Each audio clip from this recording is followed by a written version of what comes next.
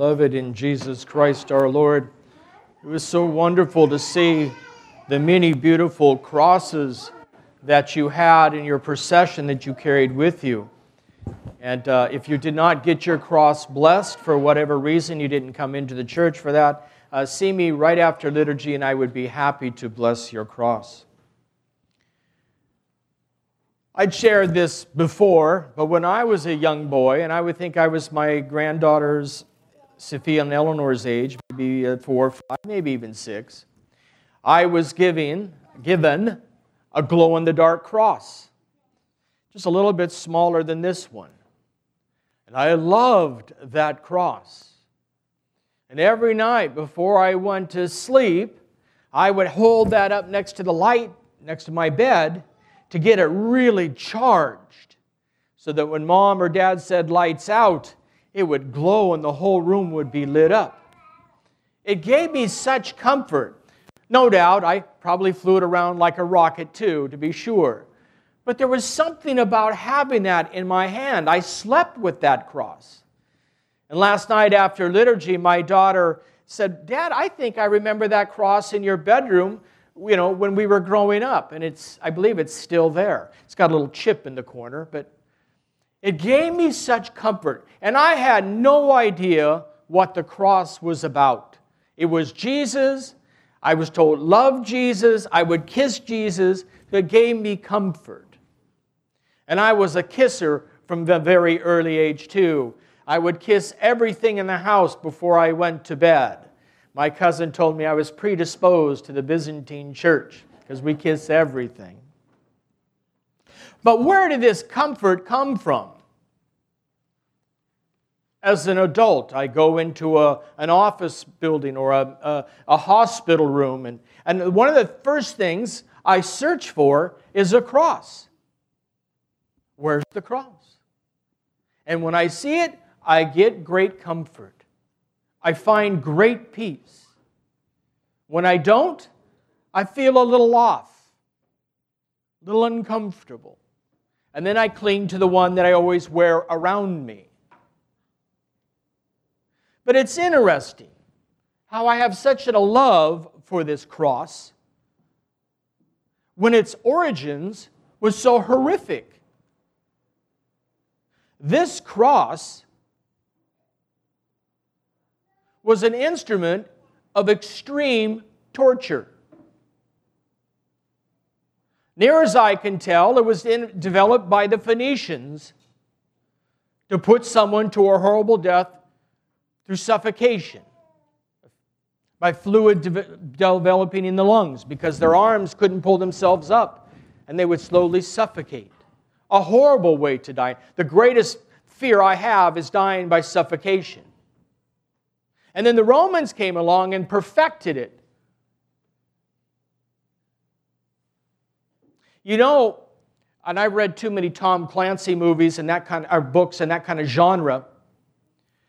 I've read where someone with the demented mind that really wants to torture, inflict pain for the sheer joy of watching someone suffer, their greatest frustration is it doesn't last long enough because the person dies. A tormentor will want to drag it out as absolutely long as possible to watch that person suffer, if they could endlessly, by sticking IVs to keep them alive, if that were possible. And maybe it is, I don't know. And the Romans developed something similar. They put a little footrest. Not enough to make you comfortable, but just enough to give you a little sense of hope that you could pull yourself up just a little bit farther to get just a little bit more air, which would make you live a little bit longer. And the pain of that suffocation, not to mention the psychological effect it's having on you, would last as long as possible. So horrific was the torture that oftentimes they would have to cut their tongues out because the profanities that would come out and the screaming was unbearable to hear. So horrific was this kind of death that the Romans forbade it for anyone who was a Roman citizen. Remember Paul? They couldn't crucify him because they found out he was a Roman citizen.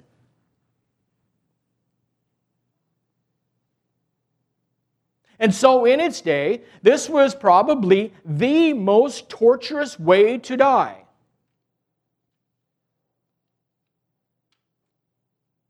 And God chose to send His Son, who willingly took on our flesh for the sake of being crucified on this piece of wood and endure that unspeakable, horrific pain that He went through. What is it that we keep adorning it with then? My ordination cross here is adorned with jewels. The cross of the true relic that's in Rome is just encrusted with jewels in the case around it. We have it in our homes. We have it around our necks. We speak lovingly of it. Last night at Vespers, during the Stichiria that we sang, and usually we're too busy following the notes to really get to hear what we're praying, it says this. This is just one of many verses that gets the point across. Rejoice, O life-giving cross of the Lord, invincible emblem of faith, gate of paradise, rampart of the church, consolation of believers. Through you, the power of death was abolished. The ancient curse disappeared, and we are lifted up from earth to heaven. An invincible weapon that dispels demons, harbor of salvation and glory of martyrs, precious adornment of the just and holy ones. You bring the world great mercy. That and other prayers that we prayed at Vespers, and even in some in Matins, if you didn't know better, you think we were singing of Christ Himself, but we were talking about the wood in a loving way as if it was alive.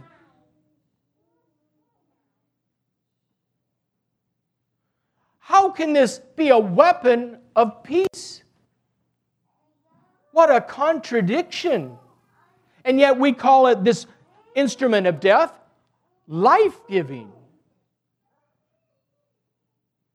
No wonder it was a stumbling block for the Jews who would say, where it says in Scriptures, cursed is the man who hangs on a tree, or folly to the Greeks. Why would a God die?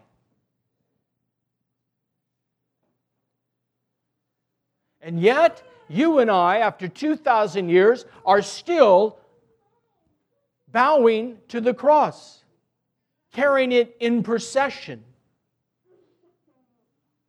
So powerful is this cross, it's so woven into the fabric of our faith that when we baptize a child or an adult that's going to be baptized in the font, the first gift that the church gives that child is the cross, the sign of the cross. The rubrics tell the priest makes the sign of the cross over the forehead, the mouth, and chest of the child, saying this prayer. Lord our God, we pray and ask you, may the light of your face be impressed upon your servant, and the name of the servant. May the cross of your only Son be impressed also in his heart and in his thoughts, that he may flee the vanity of the world and every evil scheme of the enemy, that he may follow your commandments. O Lord, grant that your holy name remain upon him and never be renounced. Grant that in due time he may be joined to your holy church, may reach perfection through the awesome mysteries of your Christ. May he live according to your commandments, and keeping the seal intact, may attain the blessedness of the elect in your kingdom. Through the power of the cross, that child or that adult is given the grace and the power to begin the life of a Christian before he's even baptized. The power of the cross extends to every man, woman, and child that has ever lived and that will ever live, even without baptism, because it is on the cross that Christ died for all mankind.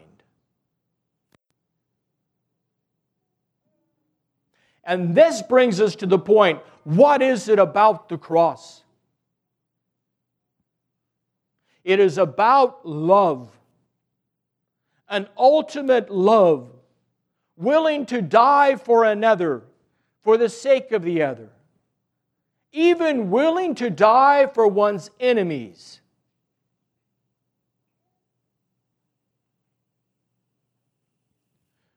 The power of the cross lies from that font of love in forgiveness. We nailed Him to the cross with our sins, with every inconceivable thought, torturous that we are. We nailed Him to it, and He forgave us. And He knows that after that point of time we will still fall, but through the power of that same cross, that power that continues to this day, unabated, we find forgiveness.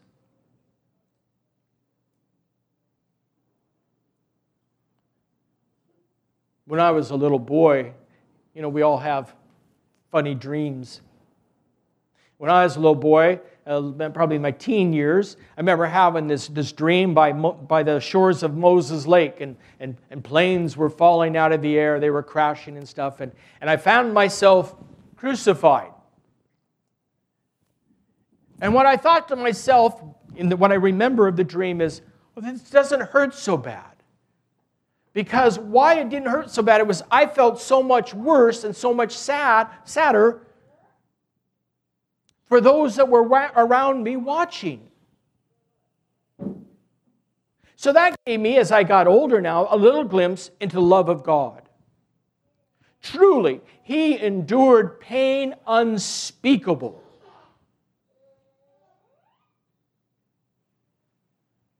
And He endured it willingly. As we will hear in the anaphora, He chose to ascend the cross. But what overcame the pain was the absolute love He had for those around Him and those that would come after Him and those that were before Him in His flesh. That is a depth of love that could endure anything. This is the love that the cross bears witness to you and I. This is the love that we celebrate this day. This instrument that was meant to be an instrument of torture has become truly an instrument of life. A new life that you and I have now. And it's also a participation in life that is to come. And the fullness of the life that we will have when it does come. The great gift that we have been given is the cross. And as we heard in beautiful mountains this morning at the Synaxarion, this is the time to rest in the shade of the cross. To reflect on the beauty that it brought about for you and I. Jesus said in the gospel, "Take up your cross and follow me." We oftentimes think, okay, I got to suffer patiently. Yes, true. But it's so much more than that. When He says, pick up your cross and follow me, pick up forgiveness and forgive. Pick up mercy and show mercy. Pick up love and show love. If you're going to follow me, this is the cross also. He forgave us, and now we are called to forgive others. And in that forgiveness, we find love. And we find relief from our pain, our suffering, and our shame. This Sunday is a Sunday of great love. The love that God has for His people. Truly desiring to destroy that barrier that was erected in the garden, so that we could be united with Him again. When I was a little boy with my little glow-in-the-dark cross, I didn't really understand any of that. But it didn't matter. I understood what I needed to understand at the time, that there was something about that gave me great peace, great comfort, and great hope. And after all these years now, 62 at the end of the month, it still does the same thing. If you watched me on a video, you would be surprised how many times I'm making the sign of the cross over myself. Constantly. Because in that movement, I feel Him. I feel that love that He had for us on the cross. We are all called to allow ourselves to experience His love. So make sure you wear your cross and don't hide it. Let's be proud of who we are. It's a great gift to be a Christian.